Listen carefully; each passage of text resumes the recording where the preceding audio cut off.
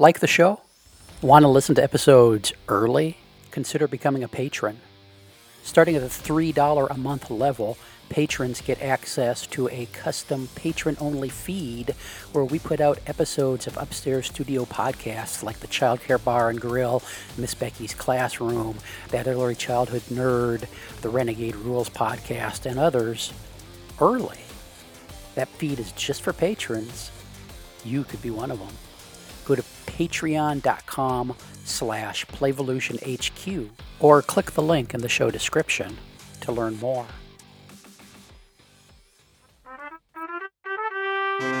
Welcome to Renegade Rules.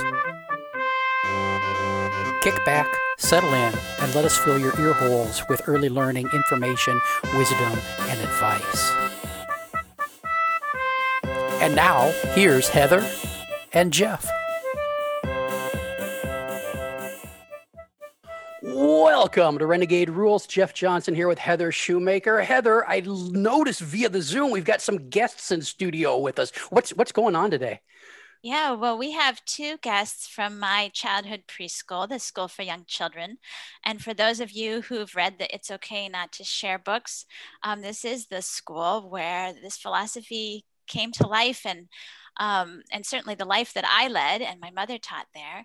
But in the virtual studio, we have one of the current co-directors of SYC, Susan Rochinio, and we also have a teacher, Don Nauman. So the two of them are going to be talking about separation with us, which I think is a huge topic for anybody with young kids. Or even older kids during this pandemic when they won't leave the house. Sounds great. Where do we jump in? Well, Susan and Don, why don't you start by, introducing yourself a moment by saying how long you've been in the early childhood field and then what makes you passionate about the topic of separation. Okay, I can start. I have been at SYC for 15-ish years, and I taught first grade before that. I'm passionate about separation because, as we'll talk about, when a child is separating from their parent and they're trusting you as the teacher to be there for them, it's one of the first chances you have to build a relationship with that child. And it can be so essential to both your relationship with that child and your relationship to that parent.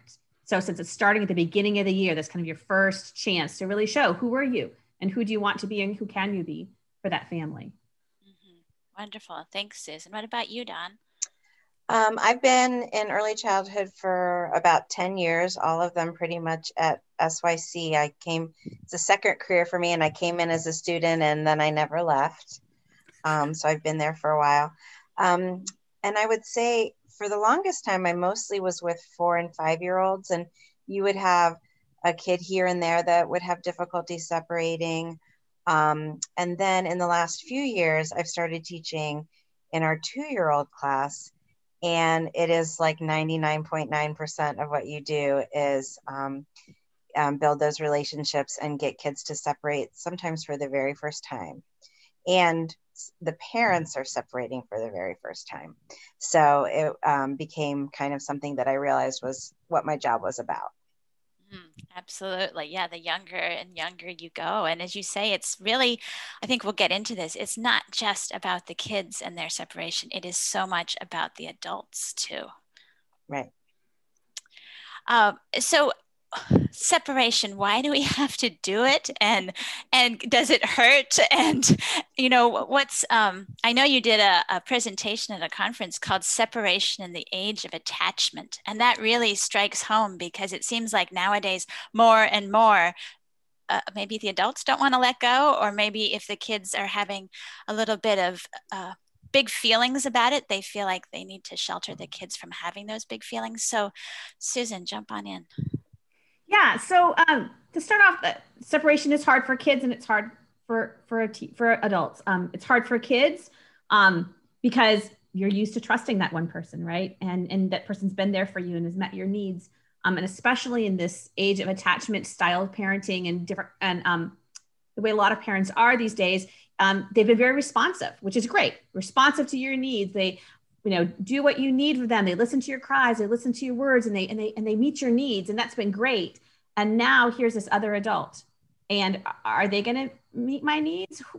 If my parents not there, who's going to do all these things for me, and who knows me in this kind of a way? So that can be tricky for the kids, but it's so important because it's healthy for kids to be sad or mad when their primary caregiver is gone, but it's also healthy for them to learn to work their way through it and to learn to trust another adult. One of the things we talk about in our presentation is that parenting is the process of separation from the very beginning, right? If you think about it, like you're all one unit, right? And then they separate this little bit and then further and further and further. And here Dawn and I are with young adults who are starting to separate even further. We're practicing all these steps along the way. And the separation to another adult is just one of those steps. Do you want to add to that, Dawn? Sure. And I think also for kids, for parents need to be away sometimes. They just really need to be away. And so there needs to be a healthy way for that to happen. And by building that trust.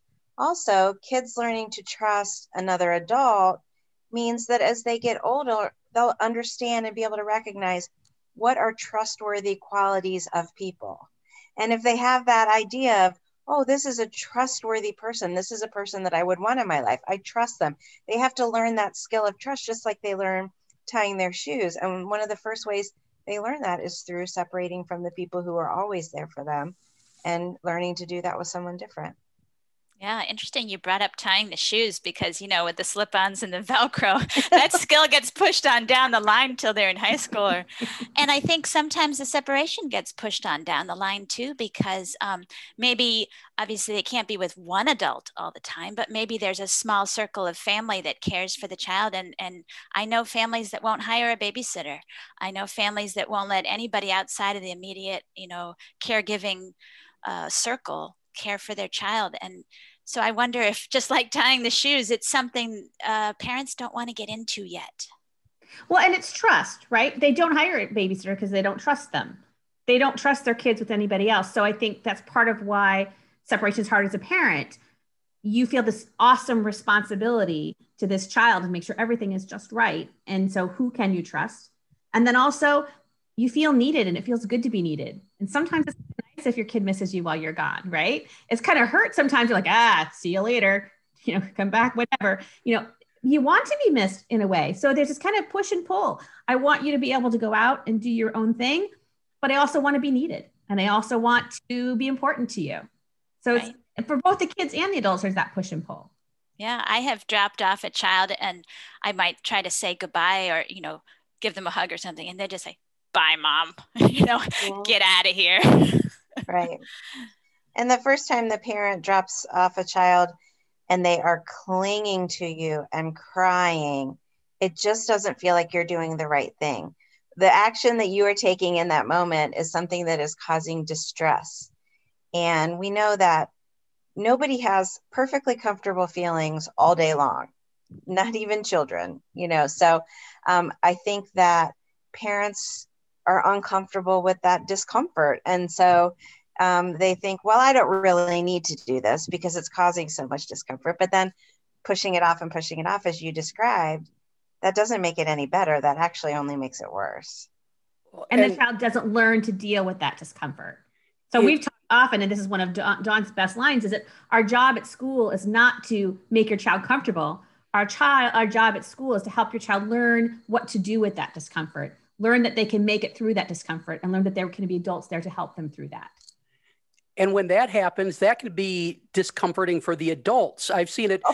One of my favorite things is, the child's been in the program for 6 months and the parent walks in the door and the kid's off playing. And I've seen parents literally, they do the thing where they have to say goodbye 15 times, anything to make their child cry like they did that first day. Otherwise they don't love me if they don't cry when I leave. I mean, there's a thing going on there. And I've seen it dozens and dozens of times over the years because we want them to let us go, but then we don't want them to want us to go. Right. We're their person. Yeah, we're their person. And it feels good until the time it doesn't feel good. But even then, you don't want to be that, like Dawn said, you don't want to be the cause of their discomfort, and you think, well, maybe not now, maybe we'll do it next time. So in a school situation, do you find that you need to do more of the coaching with the child or with the parent to get used to this discomfort? And what do you do differently with the child versus the parent? I think it depends on the individual child and the parent and the age too. So I think there's a lot that we do, and this year's been different. And I'll just go ahead and put it out. So we have not been able to do separation the way we usually do this year.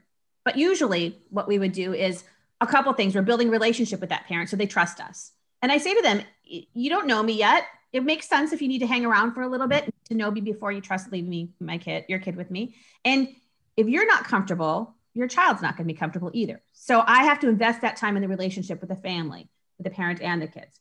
So letting the parents see me interacting with their kids, see me interacting with the other children, see that I'm caring for them, see that I'm taking care of them and keeping them safe. That's a big part of it, and building that relationship with the parent. And then also giving them permission. If you have to go, you have to go. And that's okay. And I will take care of your child till you get back. And I will call you. If they're inconsolable in 10 minutes, I'll call you and you can come back and get them. And we've got this. I've dealt with crying kids before. We can do this. And I know that your kid's going to be okay. So helping to give them that confidence that they can do this and that their child can do this. And we say at orientation every year, I can help the teacher, the parent who needs help, and I can help the kid who needs help. And sometimes it's one and sometimes it's the other. With the real little kids, what we can do is to give them time and space. They need some room to be able to be sad. They need some room to learn to trust me. They need some room to figure out what it is that they need in the situation. And sometimes it takes a while. And we're fortunate in that the ratios we have, I can sit with a kid for a while if I need to.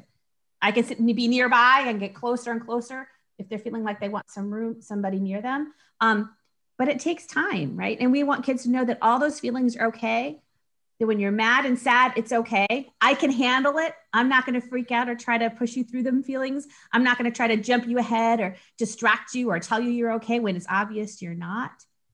I can be there with you until you're done, and then I can help you to move on with what's next. And the same with the parent. I can be there with you. You can be sad, you can be mad, but if you got to go, you got to go. And then we'll be there for you at the end of it. So it's time and space is the biggest part of it. We've got some other specifics that we can talk about too, if you wanted to do that now. I was wondering about the beginning of a school year. Are there more kids that are all needing help being walked through the separation time? And can that be overwhelming for the adults trying to cope with that when everybody needs help, not just one child? Yeah, it can be tricky, especially in the 2-year-old classes. But again, our ratios help. What's interesting is they'll often provide the comfort to each other. So if one child's upset because their parent is missing, so a lot of what we can do is, especially with the little ones, acknowledge those feelings. You look mad or you look sad when they're ready to talk, which might not be for a little while. And I'll get a piece of paper and I'll draw a picture and I'll say, here's your face. You're really sad. Your mom is gone. You really miss her. And then another kid will come over and say that they're sad as well. And so, okay, here's your face and you're sad as well. And then we talk through what's going to happen. Your mom was here. She left. Where is she going to go? And they usually say Kroger or Target because that's where all moms go when you're at school. They don't go home to take a nap or anything. Then, you're going to play at school. And then at the end of the day, here's mom. She's going to get in her car. She's going to come back. And then this is what will your face look like when she comes back? So we tell each other those stories, but they also help each other. So I was in a twos class one time. One guy was having a hard time. I'd sit and I'd talk it through with him, but everybody else would come over and check in. And sometimes they'd talk about their parent, or they'd talk about missing their parent, or when their parent was going to come back, or they'd want their own paper to draw their own story. So it becomes a thing where we help each other out to work our way through the sadness. And so, yeah, it can be tricky when there's a lot, just like a lot of people crying is always going to be hard. But, we work our way through it together, and having the smaller ratios certainly helps us with that. So this is a question for either of you. Did you learn some of your ideas about separation by being a teacher first or by being a parent first? Were you able to separate easily when you had little ones that you were dropping off? I was a very good separator. I like my time. I'm just going to be honest. So I always had people that I trusted that could take care. My husband was in law school when I had my daughter. I was working full time. There were times I needed to have childcare, so we had it, and she started in early. But I was also a working parent, with little kids, and I can remember that. So I think it's helpful to have that experience of being a parent and having gone through it and having seen others go through it to be a teacher too. So I think there's a little bit of both for me, because I just know how much you love your kids. You just love them so much. And I think being a mom, I can just relate so well to how other parents are feeling. And so when I can see when it is hard for them, when they're not an easy separator, I can be really empathetic. Mm-hmm. Yeah, my kids didn't have a lot of trouble with separation, but like Dawn, from an early stage, we were always sharing off childcare with friends and neighbors and people because we didn't have family in town. But what I think I've gotten better at in my time at SYC is being okay with those hard feelings. So I think my first couple of years, when a child's upset, I would say, "Oh, you're going to be, you're going to be okay, and I'll be here with you." But I didn't feel it in my body. Mm-hmm. And I'm sure it didn't come across in my voice and my body. I was kind of like, let's get done with this. What's going to happen next? Right. Mm-hmm. I'm sure that was communicated, but it took me a while to get confident enough that I could say, you're going to be fine and I'll be here for you when you're ready. And to really mean it and to know and have that calming presence, that took me a while to develop. And that's so hard, right? To not be the one that ramps it up, to be the one who kind of is that calming presence. Well, for me, it's hard. Maybe not. Yeah, I remember, like you, I didn't have family in the town where I lived. And so we had to rely on neighbors and whoever was available. But my hardest time with separation was when our regular daycare person was absent for a week, and she had arranged a backup person for that week who lived down the street and took care of kids also, but we'd never met. I hadn't, interviewed them and dropping off my little guy the first time during substitute week. The first day was fine. The second day, he didn't want to go back. Mm-hmm. And I wasn't sure whether it was just all the newness of it and it wasn't his regular person, because it was a new house. Mm-hmm. It was a child care in a home setting, or whether, he really had good reasons not to go back. That's a hard thing to know when you're doing the separation and the person who's clinging to you is nonverbal, but very clear about what he or she doesn't want. Yeah, because is there a reason? Is there a reason why they don't want to go? And you wonder. And that's good, right? But it's also good to look at the evidence that you have in front of you. I've watched these people. I trust them. I see what they're doing. I know what they're doing. And I think it's going to be fine. Yeah. Sometimes, though, depending on the age of the child, sometimes they can't articulate why they're having trouble, what it is they didn't like about that day. Or, they'll say things that just sound crazy, like that don't make sense, just because I think they can't always make sense of it. It just didn't feel right. Something just didn't feel right. And you want to honor those feelings with kids, but you want to also let them know that, you trust that the people who are taking care of them are going to do that and do it well.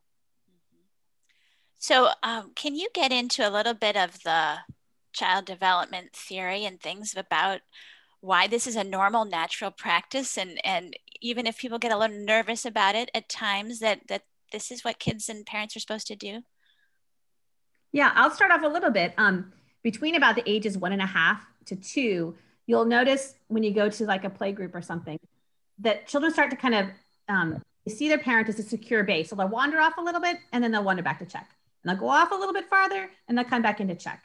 So having your parent nearby is a way of just, it's again, a push and pull that the child wants to go off and wants to be their own person and wants to have their own experiences, but they're glancing over their shoulder the whole time to make sure my grown up is still there. So they're checking in and out. But usually between about ages 2 and 3, children start to have this internal mental model of their family, of their parent or caregiver. So, okay, I can think of mom, I've got her in the back of my head. I can go out and I can do these things and try these new parts of life. And I can still kind of carry her around with me in a sense.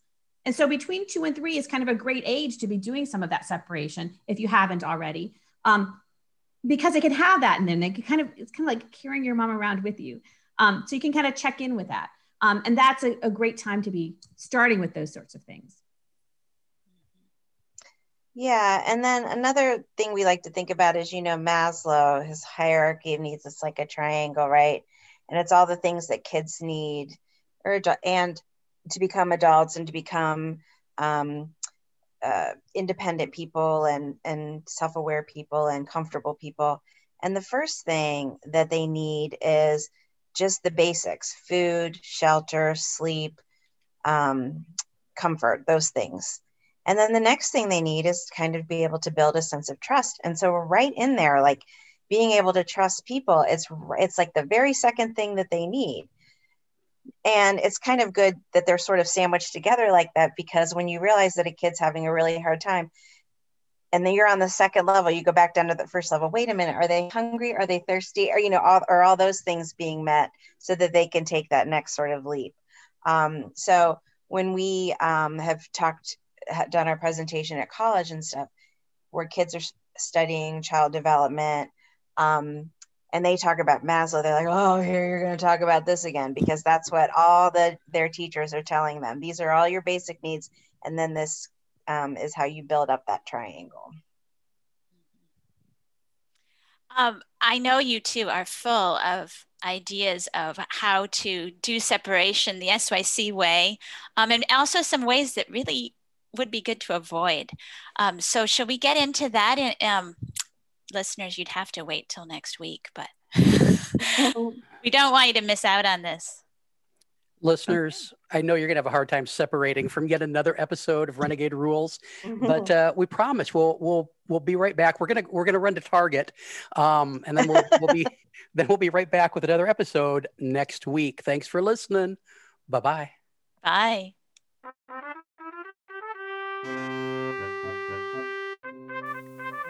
Thanks for listening. We'll be back next week with another episode. Music by Alexander Shoemaker. This has been an Explorations Early Learning Upstairs Studio production.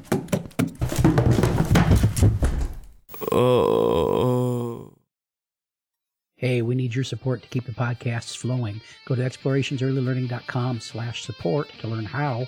One of the big things you can do is shop Amazon with the link we provide. You buy your cat food, you buy your kids' books, you buy whatever it is you buy on Amazon, you pay the regular price. We get a small percentage of it. Everybody wins. A lot of people are doing it. It really supports the shows, and we really appreciate it. Give it a try. Thanks. This has been an Explorations Early Learning Upstairs Studio production.